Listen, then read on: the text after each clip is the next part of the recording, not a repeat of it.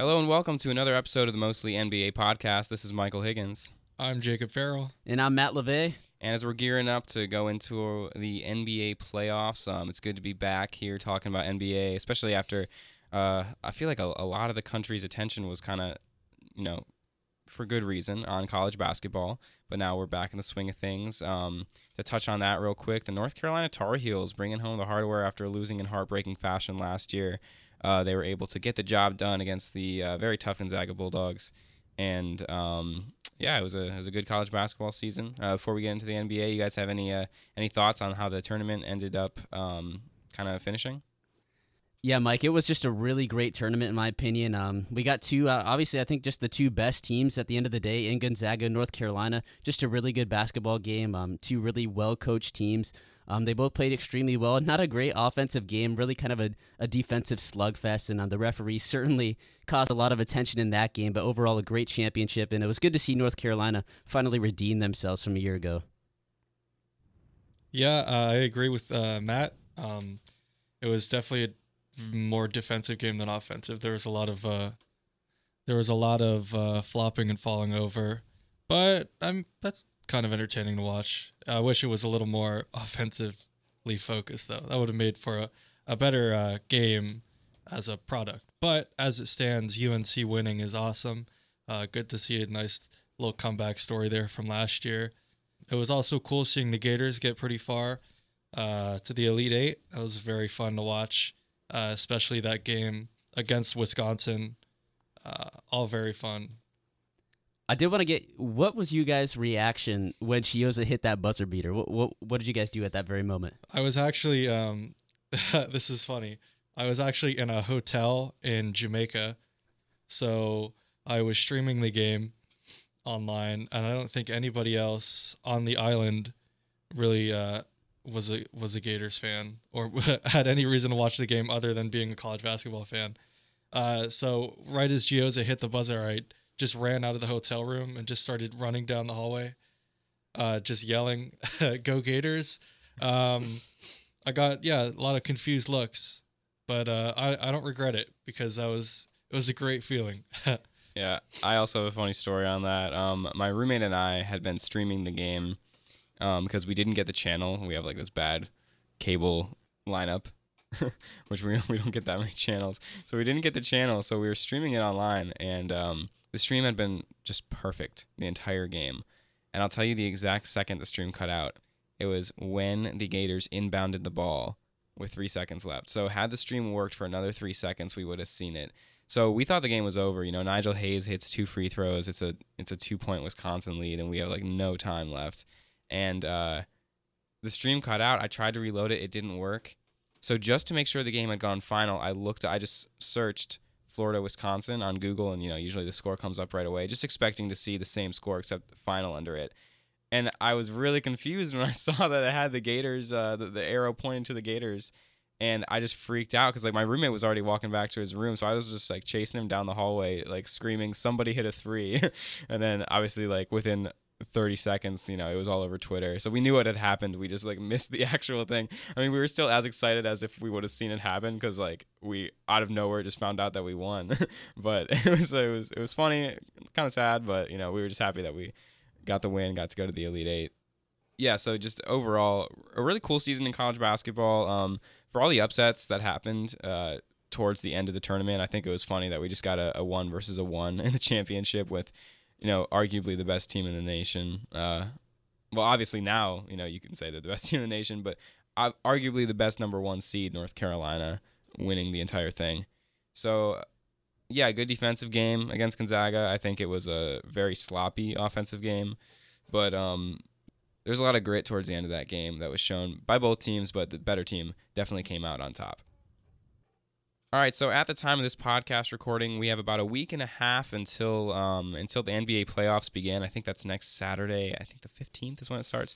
So we're about a week away from the start of the NBA playoffs, and a lot is still up in the air. Usually at this point in the season, you've got a lot of the seeds kind of all but locked in with some competition for like the final couple seeds. But you look at the Eastern Conference, and the top 4 teams are have separated themselves completely from the bottom remaining 6 teams that are in the hunt for the last 4 spots.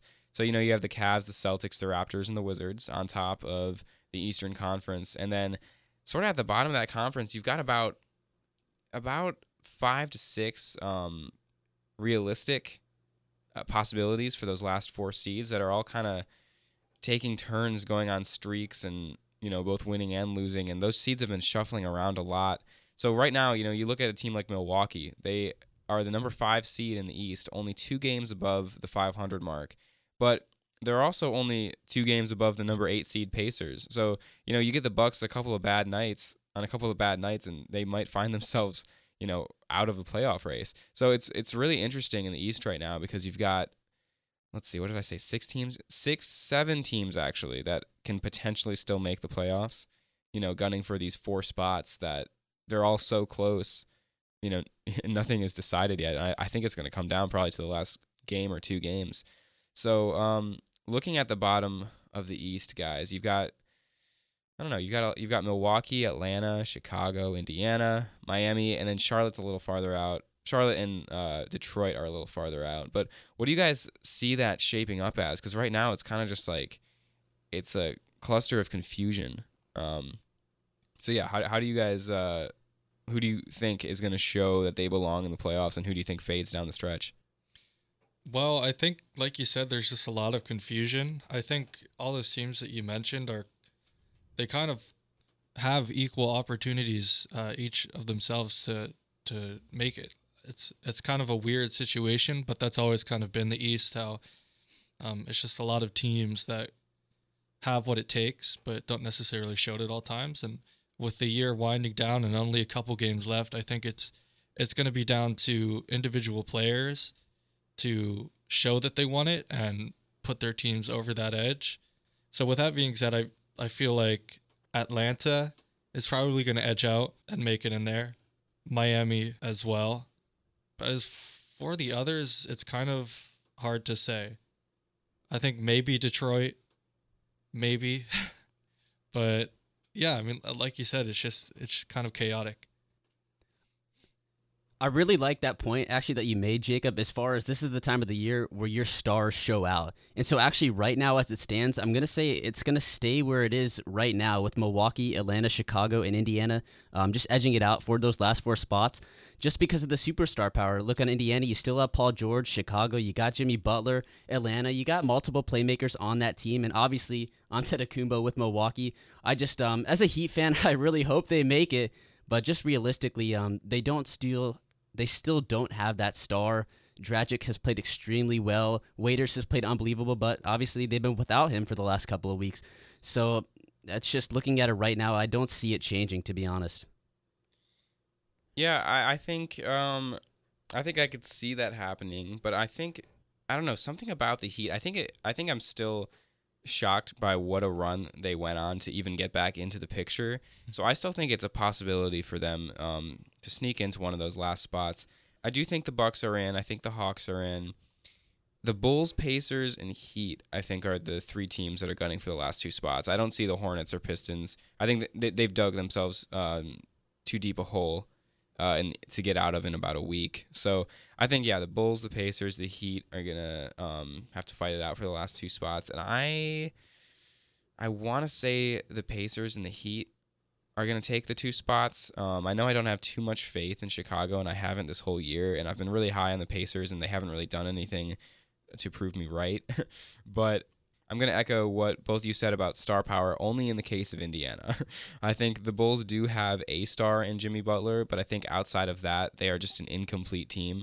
I think the Pacers have better role players around Paul George. I think Miles Turner and Jeff Teague, Jeff Teague has playoff experience. Miles Turner is becoming a young stud in the NBA. I think that's going to be enough to get them over the top, at least in the next week, in the very short term. So I think, yeah, the Pacers gut it out. I think the Heat make a run. And I don't think the Bulls, just roll over, but I think it's going to be very close.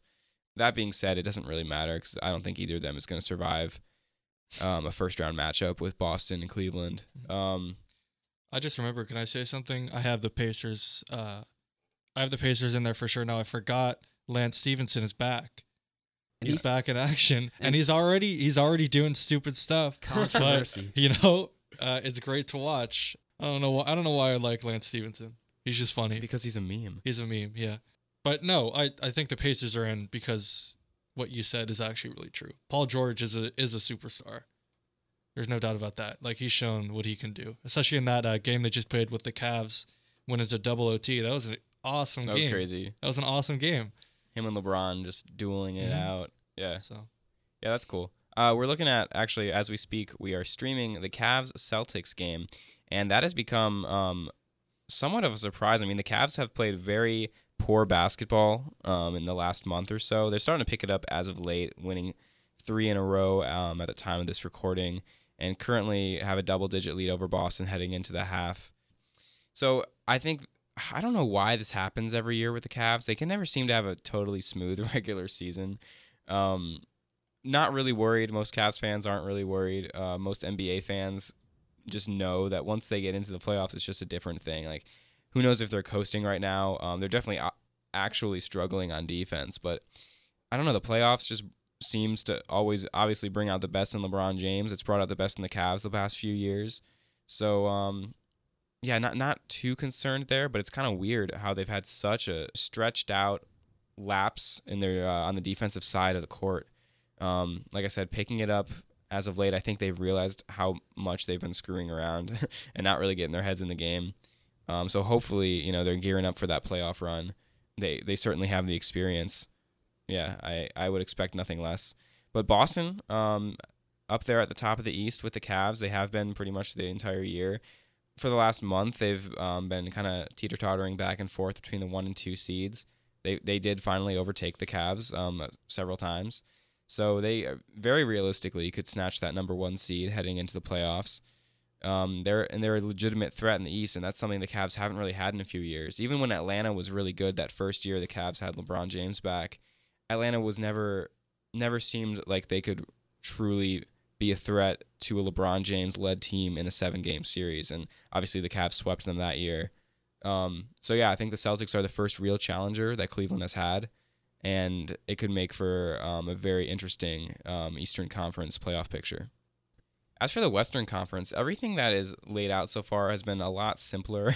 It's a lot easier to look at and just take at face value because there's not too much changing in the West. The Warriors have been on a tear lately. They're ready to get Kevin Durant back and, solidified themselves again as the premier team in the league headed into the playoffs. The Spurs are right behind the Warriors as usual, hanging within 4 games or so. It's too late in the season for them to, I think, overtake Golden State, especially the way that Golden State is playing. But the Spurs, I think this is the first time in their franchise history they've had 3 straight 60-win seasons, which is kind of crazy to think about given, their success over the past 15 years or so. But yeah, the Spurs, again, a solid team, a true title contender. And I think that the West actually has a 3rd title contender in the Houston Rockets. They have shown throughout the season that this isn't a team that's on, a hot streak that's going to fade into the distance. They've been one of the NBA's best 5 teams. They've been better than Cleveland, certainly better than Boston. So yeah, I think the top 3 teams in the West are the top 3 teams in the NBA. I think on any given night the Rockets can beat any team. So I'm really high on them right now. I'm in the minority. I think James Harden should be. I think James Harden is the MVP. I think so too. Oh, that's James good to Harden. hear. James Harden is like the alt Russell Westbrook, because he's kind of like everybody sleeps on him. Nobody talks about. Well, people talk about him, but nobody talks about him like people talk about Russell Westbrook. And he's so good. And he's so damn good. It's really a shame how underappreciated his. Because last seasons prior, he wasn't as fully rounded as a player as he is now. But to see him become. That is true. That is true. I'm sorry. I didn't let you finish the sentence. Fully rounded. Because 2 years ago when it was down to him and Curry for the MVP, the first year that Curry won it could have gone either way then too. And actually Westbrook got himself into that conversation, I remember. But yeah, Harden, that offense wasn't as complimentary to his game. I think him switching over to point guard under this D'Antoni offense with different players around him, not going to mention how Dwight Howard is no longer there, but I think it has really allowed Harden to reach his max potential, and he has absolutely been amazing. I mean, I mean, how many triple doubles does he have? He's definitely behind Westbrook because Westbrook has, he's just got the stats going every night. I think like 20 something. Yeah, and not to it's not a knock on Westbrook. He has been absolutely incredible. It's one of the best seasons I've ever seen anybody have. But I also think that he doesn't have much there, so he has a huge opportunity he pretty much has the green light to run that team every single minute that he's on the floor. I mean, they're trying to, they're the 6th seed right now in the West. They did clinch a playoff berth. That was his mission. His mission was to get this team without Durant, coming off a huge loss back into the playoff picture, which he did, but he did it by putting that team totally on his back. I mean, he scores or assists on like all of their points. So I think it's more so necessary for Westbrook to be doing all that. I think Harden has truly made his team all around so much better in a smoother sense. It seems like he needs to do it less, but he just has these fantastic games, and he has his team at one of the elite teams in the NBA. There's no good way to say that Westbrook shouldn't win the MVP, but I think just looking at their seasons, looking at how their teams have done, and what kind of role they play on their team, I think James Harden has been the MVP. Yeah, there's no doubt about that. I would have to go with that same opinion, Mike. James Harden, I think, should end up being the MVP, and I've heard a lot of good discussion about this lately, and some really good points have been brought up. If you look at the statistics, I mean, Westbrook is only averaging 3 points more than Harden, but on the flip side, Harden's percentage shooting-wise is essentially way better than Westbrook's at the moment. As you guys know, obviously Westbrook shoots the ball so much, and he's had a lower field goal percentage this year. And when you look at the assists, though, Harden is actually leading him, in average by a point in assists right now, currently on the year, and he's also assisting at a greater rate as well. When you look at rebounds too, in all reality, James Harden has 8 rebounds. Russell Westbrook's averaging 10.7, essentially only 2 rebounds more. And like you just said, Mike, they both have obviously played extremely, extremely good roles for their teams. They've been huge playmakers on both sides of the ball. But I think you could obviously argue that Harden has been the most efficient player for his team out of those two. And I think people are just getting so caught up in the status of it being a triple-double. Just because we haven't seen that specific stat line in forever, I think people are kind of stuck in that triple-double juice, which certainly the media has played a big factor of that. And I just think people have gotten so caught up in literally just the triple-double awe, when in all reality, if you crack down the numbers, it's really not that big of a deal compared to where Harden is at right now. Yeah, I wanted to touch on that too, the whole conflation of like the prestige of the triple-double. Obviously it's a feat, and to get the numbers that Westbrook is pulling is a feat. Like, nobody's denying that. But since he's done that, the triple-double has become, like, you see it a lot more often now. Like, everybody, how many triple-doubles did he get? How many triple-doubles did he get? It's like, congratulate this player on a career high amount of triple-doubles this season. It's just like another stat. Well, while it is, like, obviously it's difficult to get a triple-double, but it's not representative of, like, top-tier players. You can be a top-tier player and not get triple-doubles every night. Like, LeBron James does not get triple-doubles every night, and he's a top-tier player. Stephen Curry doesn't get triple-doubles every night, but he's an incredible player. And all this is not to take away from Russell Westbrook. Like, I'm not saying he shouldn't win. I think he should win the MVP. He definitely has the popular vote, but the whole triple-double thing is kind of blown out of proportion recently. I think coming off what you said, I think that saying, there are top-tier players who don't get triple-doubles, that is true, but I think having these triple-doubles in the amount that Westbrook and Harden have been getting them does show how good they are. I think that is indicative of how well-rounded they are. But I will say, after that, I think you guys are both right. I think, the number of triple-doubles that Westbrook has had has just led to, like, sort of this popular opinion that he is that much better than everybody because it's like he's the only one doing this. But I think you have to look at, he's doing this because he has to. I mean, he is... Yeah, who else on the Warriors or who else on the Thunder is going to put up those types of numbers? He is... Who else is going to give that many assists? Who else is going to play as well as Westbrook does? He is their playmaker. Not necessarily. I'm not saying he needs to do that for them to win, but based on how often the ball is in his hands, when he's the guy that the whole offense is running through all the time, he's gonna have huge numbers because he's trying not single-handedly to win the game, but he's making he's putting his team in a position every time they are on offense to win a game because the offense flows through him. I mean, he's always active. Matt, you said he takes so many shots. I mean, it's just there's not much more to say about it. I mean, also, I think it's important to say we're not like trashing the Thunder here by saying like he's the only good player on the team. No, I mean he's not, but he's the only superstar player on the team. I mean, I think it's pretty apparent the Thunder are not the team that the Rockets are, and the Thunder are a good team, but they're not a playoff contender team. Yeah, and because of that, it just like strengthens my point. I think that Westbrook has to do more to make sure his team is winning and is being successful. So yeah, the triple doubles have been great, but they've also been like necessary. I don't think Westbrook needs to do more. I think he's done enough. Like I think he already does. No, I don't mean more than what he's doing now. I mean more than the average star, because he's the lone star on that team. Yeah, he's been on a team that is not more as than the average star. On a team that without him would not be in the playoffs. Mm-hmm. It's like the LeBron-led Cavaliers, up until 2010. Or the Tracy McGrady-led Magic. Hall of Fame, by the way. Yeah, that's why I brought it up.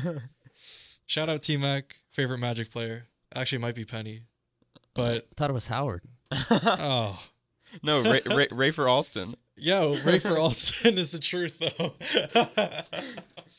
Anyway, I think that I've pretty much, I've said as much as I can here. I've been rambling a lot, but like for Westbrook, I think it's more of a case of these are things that he needs to do to make sure his team is in a spot to even go to the playoffs. Whereas Harden, they're a better team. He's doing it, I think, more loosely. I think it's a little less stressful because like the Rockets are just, they've already proven themselves as one of the best teams in the NBA. So I don't know.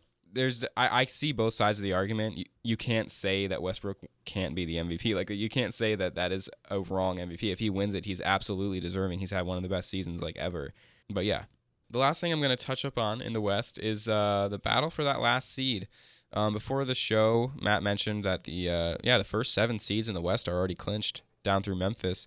So it's the Trailblazers and the Nuggets for that 8th seed. Only a half game separates them right now. Both have been playing exciting basketball as of late. The Trailblazers had been playing really, really well until they had Yusuf Nurkic go down like a week ago, and that's been a big blow for them, the former Nuggets center. The Nuggets, obviously, we've seen all year. They're an explosive offensive team when they get going. They still haven't quite figured it out, but a young team out there that, in my opinion, is going to take that 8th seed, and I think they're going to show people how exciting they can be while getting thrashed by the Warriors in the first round. But yeah. On this edition of the Orlando Magic are the worst run basketball organization in America, recent insights into their summer plans have leaked online due to an unfortunate board placement and a photo of from a new player's Instagram. I believe, right? His Instagram? Yeah, the Magic signed a guy to a 10-day contract, and his agent took a picture of him and posted it on Instagram. Little did they know. Well, maybe they did know. Hot take conspiracy. Hot take. It's been a while since one of those. There was a board in the background that had basically what is assumed to be our summer plans and our trade and negotiation plans. A lot of it didn't really make a lot of sense. The most egregious thing that we've seen on that board, I can't believe they haven't come out with a statement on this. But I don't know. They're probably not. They did? Yeah. What's the GM's name? Hennigan? Rob Hennigan. He came out and said like those aren't indicative of our actual plans. That was just like us like kind of getting some ideas together. Rob Hennigan, that's not even an idea. You need to get together. So they had Dario Saric on the board with in parentheses AG ? Which can is obviously Aaron Gordon. That's stupid. Rob Hennigan, you need to get out. We need to fire Rob Hennigan. I don't know what is going on. The Magic are just... I don't know if he wants to go into another rebuild. They've been on a rebuild for like 6 years. That's so unnecessary. Oh my God. He's not even like any part of the problem. Aaron Gordon. Like, what of all players, Aaron Gordon to trade off the Magic. Yeah, I mean, if they were to get rid of him, just getting rid of their 2 most talented, like Oladipo and Gordon in back-to-back years, it'd be pretty crazy. It's so it defies logic. I have like Earth is flat. If that's they're on some Kyrie Irving logic. If it's any like indication of what the summer is actually going to be like, I'm not looking forward to it. But what? Also on that whiteboard, if you want an indication of what the summer is going to be like, it looks like you're getting your whole team back together. Ursan, Serge is coming back. Harkless, he put Ibaka on there. I'm surprised Oladipo wasn't on there. Might as well get Ray Olsen back too, while we're at it. Yeah, just bring back Rashard Lewis. Ooh, the beard, yeah. He had a goatee. Bring back a Donald Foyle. Okay, we're getting. Okay, I'm gonna throw to a break here. Stick around. When we come back, we're gonna get into a few other sports that are just getting going.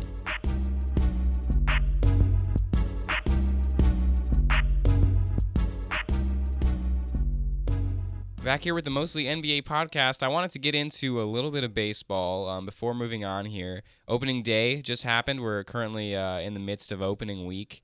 Really exciting to see everybody back out there, all the teams competing every night. Definitely something to look forward to every night throughout the season. Very long season, but it just means that summer's starting.